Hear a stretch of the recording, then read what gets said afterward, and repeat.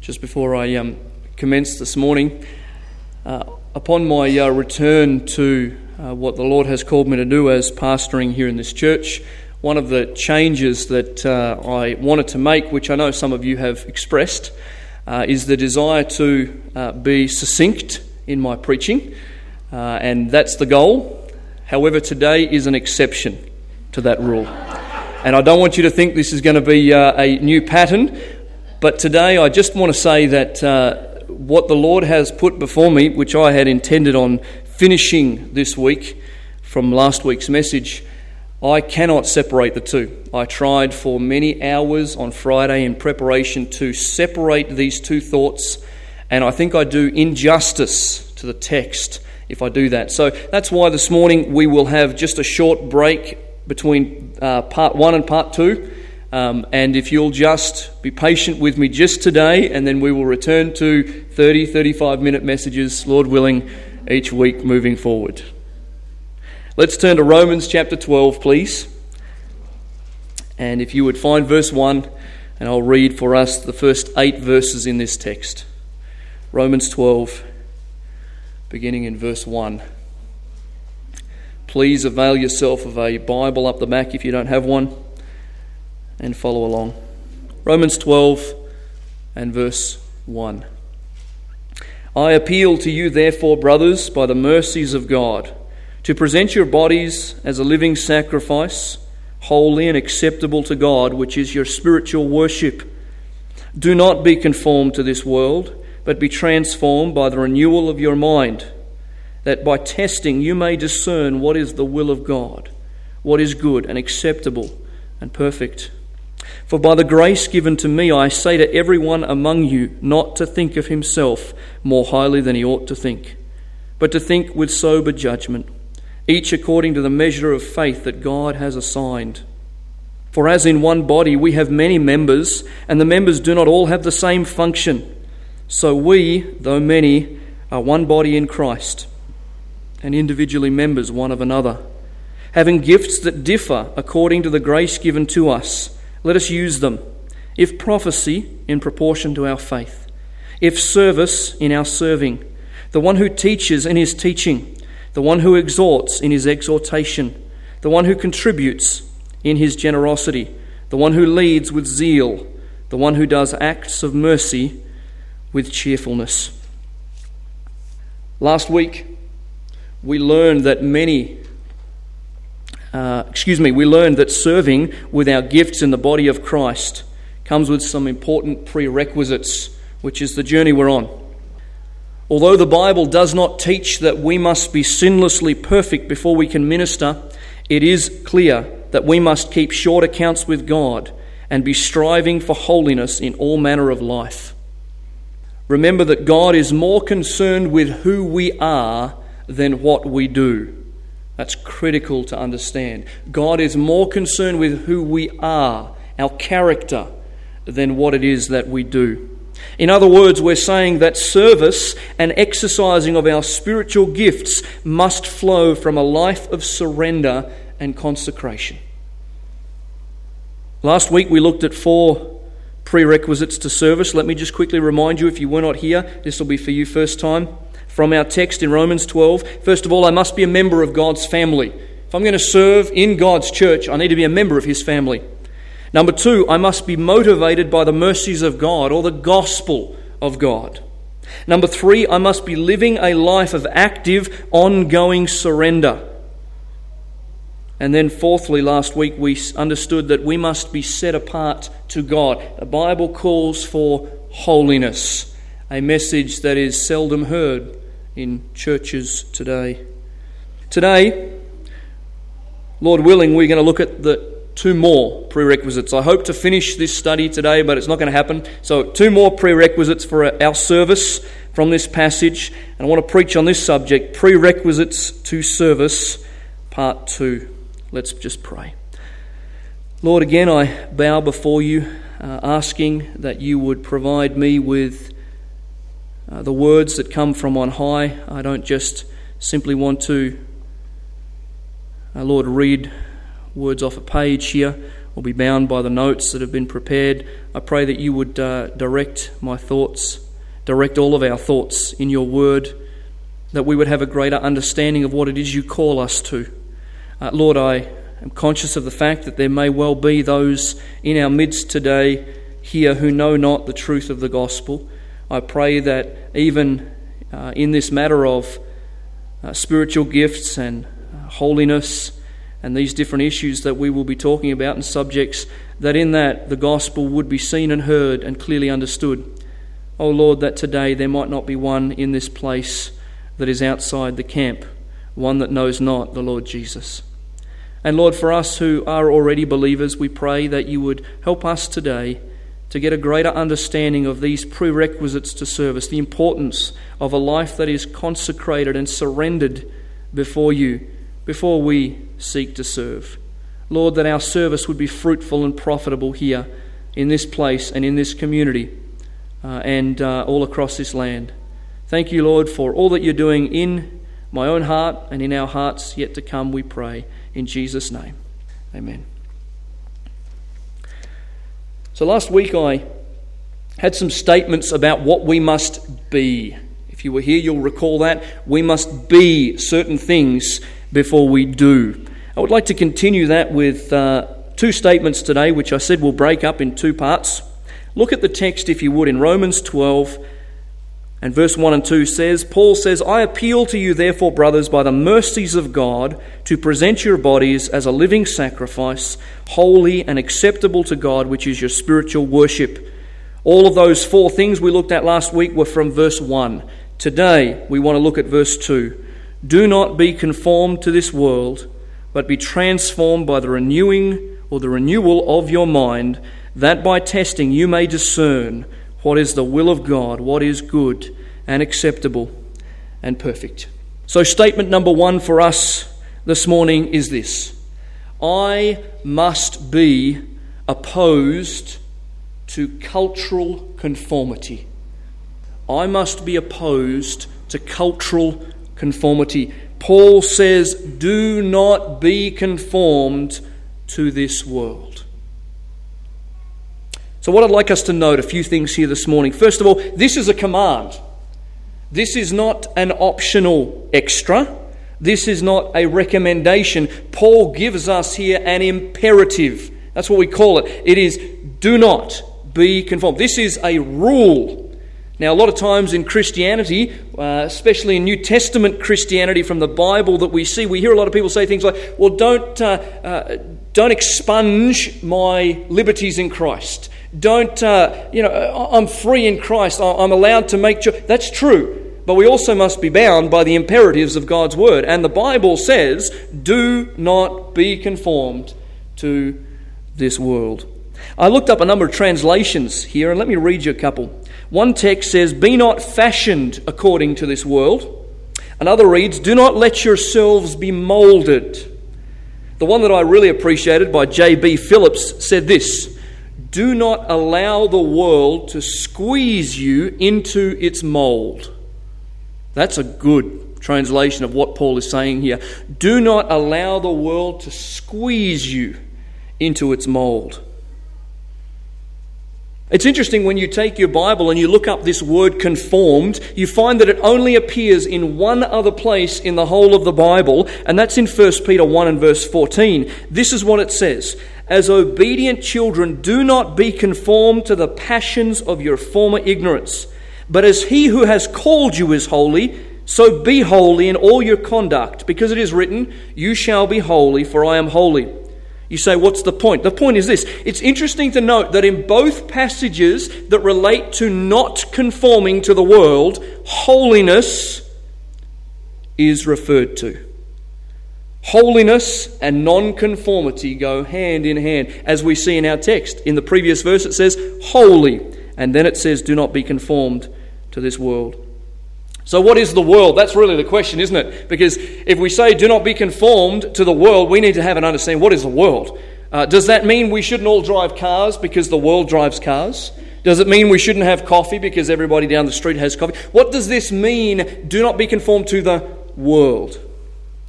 In this text and in this context, The world speaks of the spirit of the age. It speaks of popular cultural thinking that is in rebellion towards God. This does not mean that we should all sell our cars. This does not mean that we should not live in houses like the rest of the world, or well, a good portion of the world. That's not what this means. Interestingly, when we turn, which we won't, but if we looked at Galatians chapter 1 and verse 4, here is what the Bible says. Jesus gave himself for our sins to deliver us from this present evil age, according to the will of our God and Father. Jesus Christ gave himself for our sins to deliver us from this present evil thinking and the spirit of the age that Paul is speaking of here in this very text. The purpose of the gospel, one of the purposes, was deliverance from worldly thinking. Now, you probably know this, but let me remind you that it has always been the enemy's intention to pervert godly thinking. It's always been his intention. Since the Garden of Eden, right through to this day, the devil is seeking to have us think anti-theistic, against God. And you know what? He is having a field day in universities, in colleges, in schools, and in the educational systems of our day. And church, it ought to cause us great distress. We ought to be terribly saddened and grief-stricken by all that the world is having input by way of teaching to our family members and our friends and those around us. So crafty is the devil and so undiscerning is the church today that even our Bible colleges, our churches and our preachers are embracing what is popular culturally rather than adhering to God's revealed truth. And the truth is that most of us don't even see or know it. Most of us have become so undiscerning in our thinking that these things that I'm about to mention to us are not even perhaps at the forefront of our mind. Are you aware that God has called us as Christians to think differently to the world, to look differently from the world, and to act differently from the world? I want to be very careful this morning, and I have prayed so much about this week. I don't want to be prescriptive in my preaching. What I mean is do this. Don't do this. I don't want to be that way this morning. However, I feel that it is necessary to shed some light on some of the culturally acceptable thinking which we are called to oppose. God says, do not be conformed to this world. I would fail in my duty as a minister of the gospel to not highlight at least some of these things. And so at the risk of personal suffering, because it may well come, I have no doubt that in due course messages such as this that are recorded, that will go on the internet, will one day cost people's lives in what I'm about to say. But I cannot stay quiet on some of these matters. Let me give you some examples quickly of culturally acceptable thinking and activities which God opposes, and they're in front of our face. Number one, immorality, adultery, pornography, premarital sex. Years ago, Christians, we used to get concerned and heart-wrenched at the thought of a young couple living together. Now it is so rampant, it is everywhere, that it doesn't even bother us anymore. And as I thought about this myself, and as I read the Puritans of yesteryear, I find that there was a holy contempt for that sin. Not for the people. Never do we have a holy contempt for the people, but a holy contempt for sin. The Bible tells us that that is not right. That is sin. And yet that is all pervasive in our culture. It's not unusual now to talk and hear and listen to young men and young women who are addicted to pornography. It's not unusual. It might be to some of you older folks, but let me tell you, it is rampant in our society. It is not unusual for a man to have left his wife and to be living in an affair or in adultery. That's not an unusual thing. And the culture says to us, you are free to do whatever you please. You are the master of your own destiny. Well, church, that's not what the Bible says. The Bible says, do not be conformed to the world. The second thing that I note that is becoming widespread, the lesbian, gay, bisexual and transgender lifestyle and marriage. Now, I want to say right here at this point that there is not a person who is lesbian, gay, bisexual or transgender that I would not sit down with and share the gospel with and hug them and welcome them into the kingdom of God if they will repent of their sin and trust in Jesus Christ. And there's not a single person in that category that I would not shake hands with down the road to say hello. We are not trying to be, we don't want anything to do with those people. That's not what I'm saying one little bit. We are not homophobic. We're not. I don't care what the world says. We are not homophobic as Christians. We love the lost and we seek to bring them to the kingdom. However, we cannot condone that which God says is not okay. That which God says is evil. That which God says is against His holy character. Church, the world is espousing all kinds of things, but that doesn't mean we must accept it hook, line and sinker. It must line up with the Scriptures. It must do, for us to accept it. And the whole lesbian, gay, bisexual, transgender movement is massive, and it's getting bigger and bigger, and it's entering into, dare I say, the church. God forbid. Number 3, evolutionism. I cannot believe how widespread this has become. I cannot believe how many schools and universities and how many even Christians are talking today about evolutionism based on the fact that science tells them this. I do not care one little bit what science has to say when it is in total contradistinction to God's word. My Bible says the first 4 words, in the beginning, God. If you believe the first 4 words of the Bible, you can believe the rest of it. In the beginning, God created. Now you can talk about all these other things about, well, He did it this way. That's not the discussion. We need to understand that God is the creator. You have a purpose. God designed you as part of Him and His overall family of God's people, not in the sense of everybody's saved. That's not what I'm saying. We all have been created in the image of God. You have a purpose. Evolution tells us that we have no more worth than a tossed salad. That's what evolution tells us. That is not what we are to conform to. Number 4, psychology. Oh, this one bothers me. If you want to get into a discussion with me on psychology, you'll find that that's one thing that really revs me up. I'm not saying that everything in the psychological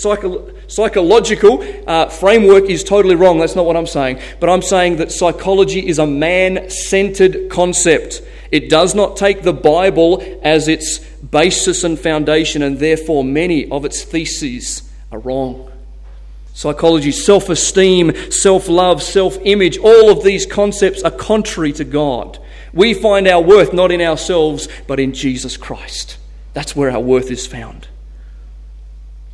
Number 5, this one bothers me a great deal too. Abortion and euthanasia. God made life, and God is the only one who has the right to end life, and that's Bible. That's cultural thinking that is opposed to God. Number 6, the pursuit of wealth, fame and prosperity. Nothing wrong with having a job, nothing wrong with having plenty of money. That's fine. But the pursuit of it, it's my idol, it's my goal. All I want to do in this life is have more money. The dollar drives me. If that's your mentality, that is worldly conformity. That's what the world says. I just need another dollar more. I just need this. I need to grow this. Pursuit of wealth, fame and prosperity. Number 7, last one on this list for now. Immodesty. It used to bother the children of God when they would see people dressed immodestly. Immodesty is not what God is interested in. That is not what God says is okay. We look at the world today and it's hard, and particularly men for us, and also ladies, but particularly for us men. I can barely walk through a mall, a shopping centre today, with all that goes on in those places, how hard it is to maintain purity in your own heart when you walk through a place like that. Immodesty is rampant, and yet we are not called to be those who dress like that. And I'm not just talking about ladies. I'm talking about men. I cannot believe what happens today in our society, although I can believe it because we are sin-laden, but we are not called to that. We are called to be modest and chaste and pure, and people are supposed to look at our countenance and see in us a joy and that which is from Jesus Christ. But yet today, when we look in our culture, we see rampant immodesty, all-pervasive immodesty. These and many other things have been accepted by so-called believers, but are in complete opposition to God's word. We need to understand we are called to be different, called to be separate from this world. And just to continue along some of these lines for just a moment longer here, I just want to point out some of the results that happen when we as God's people begin to accept cultural conformity. What happens when the church no longer says, it's not okay to do this. It's not okay to do this. I will not conform to that, this, or whatever. What happens? Well, let me give you a few things here. Pastors and preachers do not meet the biblical criteria. That's what happens. Leaders in churches begin to say, well, you know what? It was just a little problem. It was just this or that. No longer do we go to the Scripture and say, what is the criteria laid out in Scripture for the man who is called to pastor or preach? We lose that. One of the saddest things that happens, I find, one of the other results, is the erosion of truth from the pulpit. This last week and the last few weeks, I have had countless opportunities to talk to people who have said to me, we just wish we could get some truth in our church. Thankfully, they're not from our church. That's good news. And we just wish that the person who is leading our church would take the Scriptures and teach us what the Scripture says. You need to understand, church, that we are blessed, not because of my teaching, that's not what I'm saying, but because we believe the Bible and will teach the Bible. So many places won't do it anymore. There is an erosion of the truth. There are people up the front who are just interested in telling stories, who are interested in tickling people's ears and making people feel comfortable and aren't we just having a wonderful time? No, we're not. Because a wonderful time is being saturated with the truth of God's word and then living it out. The erosion from the pulpit, it is everywhere because we have become culturally conformed. We're more interested in what pleases ourselves than what pleases God. One of the other great problems that comes as a result of some of these things is a misunderstanding or a misappropriation of leadership in the family and the church. We have this feministic movement, and please, again, this is not about dictatorial type teaching this morning. God says that He placed men to be the leaders of the households. It says it in His word. That does not mean that the women, the wives, or the children are somehow not people anymore, or they're just slaves. That's not what the Bible teaches. But it does tell us that ultimately, men, we are responsible for our households. We have been given that right and responsibility, and boy, we better get it right, because one day we will stand in judgment of it. Leadership in the family and the church has gone so skew-iffed today. It is so mixed up. No wonder nobody knows what's going on. There's disengagement from holiness and purity in the church. No longer is the church saying, we must be a holy people. They're saying, we can do whatever we like. Let's just get on with it. Let's do whatever feels good. God forbid that attitude would be in the church. Perhaps saddest of all is this next one. There is an indifference towards sin and its implications. It used to be that the Church of Jesus Christ was concerned about sin, was concerned about the fact that we are sinners and depraved. Yes, we've been made holy in Christ, but every day of my life I'm supposed to be living in a way that pleases God. Now we just overlook our sin. Now we overlook what we do, and we make all these excuses as though God is somehow okay with our lifestyle. God has called us to be holy. That's hard. That means I have to reject my flesh. I have to reject the world. I have to reject the devil. I have to put these things aside. And it's an ongoing battle. Here's a good question for you. Are you battling as a Christian? Because if you're not battling, you've probably given in the fight. This is hard work. This week alone, I have felt in my own character and my own heart, trying to deal with these issues, how strong the enemy has been seeking to get in. I felt it stronger than I have in years, that in everything that I am seeking to do for the Lord in my life, the enemy is there, and my flesh is there, and the world is all engaged against me. If you are not battling, you're probably not fighting. We've lost the concern for sin and what it does in our life. Other results include that we can't overcome our sinful addictions. If we conform to culture, we devalue our lives that are made in God's image. And then we have a desire for temporal blessings and prosperity without concern for eternity. You know, the average Christian today is not concerned about eternity. Not concerned about things that matter past this life. The eternal matters. So many are so engaged in temporal things, we don't even think about eternity.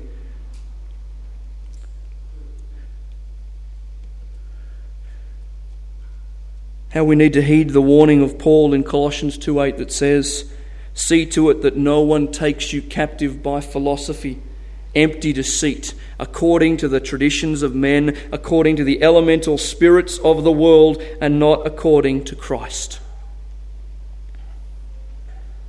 Cultural thinking.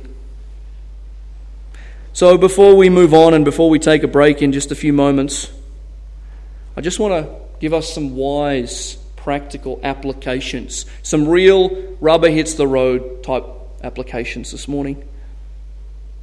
See, being holy and not conformed to this world requires amputation. It requires self-denial. And this is particularly difficult in a culture that is hedonistic, meaning we are lovers of pleasure. It's very hard to live the Christian life in a culture of hedonism. So you're ready for this? Again, I don't want to be prescriptive, and I don't want to be bold and brash, but I want to make reference to some areas that we must be examining, church, in our own lives. So here we go. Number 1. Entertainment. Did everybody just go, "Oh, not entertainment"? I love my entertainment. Entertainment. Let me say this to us this morning. The Christian who spends a lot of time in front of movies and TV shows will unknowingly begin to conform to worldly thinking and practice. Now, please do not say, Daniel said, I'm not allowed to watch a movie, I'm not allowed to do it. That is not what I'm saying. What I am saying is we must be very, very careful. These things are not made to encourage Christians. Do we get that? Hollywood's catchphrase is not building up Christians. Now, that's not their point, that's not their purpose. The entertainment world is full of subtlety, and without careful vigilance, the child of God will soon be sliding down the slippery slope to worldliness and debased thinking. That is the reality. In other words, if you get nothing else out of these few things I'm going to say here, what you concentrate on, you will conform to.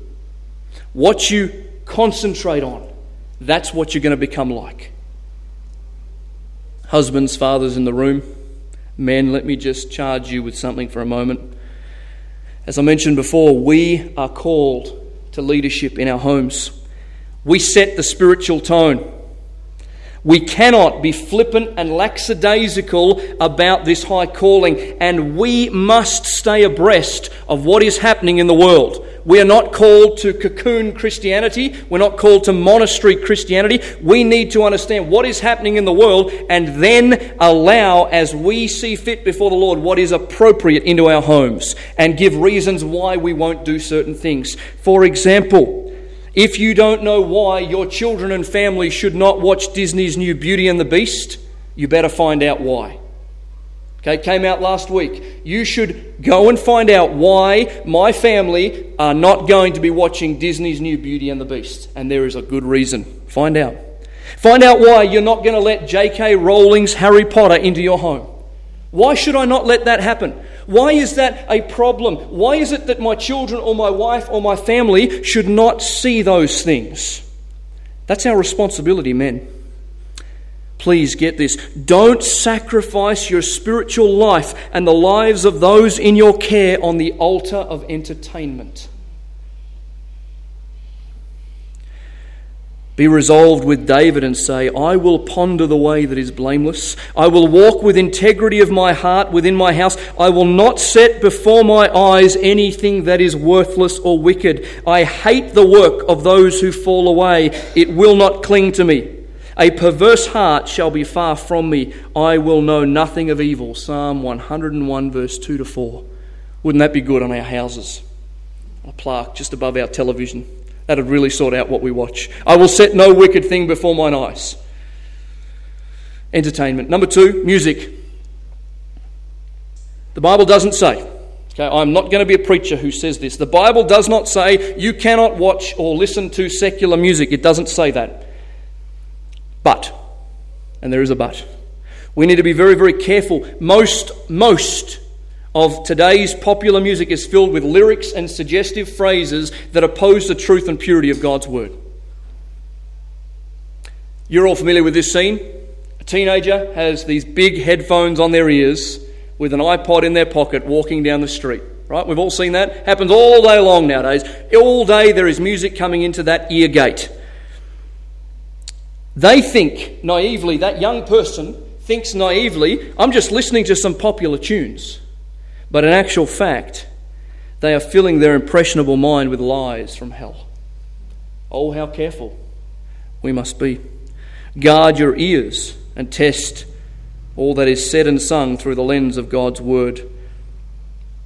Remember that what comes in the eye gate, what comes in the ear gate will inevitably end and occupy our hearts. And Solomon, the wise man, said this, guard your heart with all vigilance. From out of it flow the issues of life. Proverbs 4:23. So entertainment, be careful. Music, be careful. Literature, number 3. I found this interesting. Google proposes, not that I think Google has ever read this, but Google proposes that there are 129,864,880 different books in the entire world. That's a lot of literature. Of this great number, the majority are secular in content and therefore written from a human worldview. Again, this does not mean they're all wrong. We're not saying that at all. But we do need to understand that we must be ever so careful about what we and others around us fill their minds with from secular literature. Here's what I find interesting when I read books, and I read a lot of books. In nearly every publication that deals with the subject of evolution today, it is not expressed as a theory. It is expressed as objective truth, a fact. They do not say, this is a theory unproven that we would like you to understand. They say, this is fact, proven fact. It's not true. The novels, the articles, the blogs, the newspapers, the magazines, and the courses that we read must go so carefully through. We must go through them so carefully so as not to fill our minds with unprofitable or detrimental information.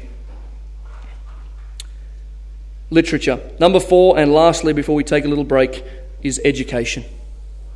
Education. Again, going to a secular school or university is not intrinsically evil, but we must be aware of the many dangers associated with such. James warns us about a wisdom which does not originate with God, but is earthly, unspiritual, and demonic. James 3:15. This kind of wisdom is what predominantly reigns in our culture and is most effectively administered in the educational institutions of our day. I read an article just recently about the fact that secondary colleges are now giving out condoms to students in order to help them understand safe sex, rather than teaching them about purity and sexual fidelity for the marriage bed. Folks, that's evil. That's evil at the very heart.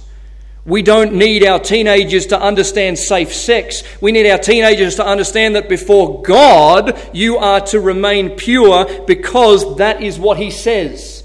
That God has prepared for you a particular person, and God designed it that you would be pure. What an evil thing to be going through secondary colleges. Primary schools and kindergartens are telling their students that we evolved from monkeys, that we have no real purpose or destiny. They're told to forge their own way in this life, to eat, to drink and be merry, for there's no afterlife. This falsehood grieves the heart of God, who is entirely responsible for all of creation, and who made every man, woman, boy and girl, those children, in His image and for His purpose. Universities. I could preach a whole message on universities. Wow, have they infiltrated our land with the teaching and the notion of subjectivity. This is the idea that whatever you think is fine, whatever I think is fine, there are no absolutes. There's no certainty of truth in any area. Your faith and your belief is just as noble as mine, but neither can be verified or declared objective. Well, that's interesting, because you know what the Bible says? Jesus said, your word is truth. Truth. Objective truth. John 17:17. Proverbs 30, the author writes, every word of God is true and pure.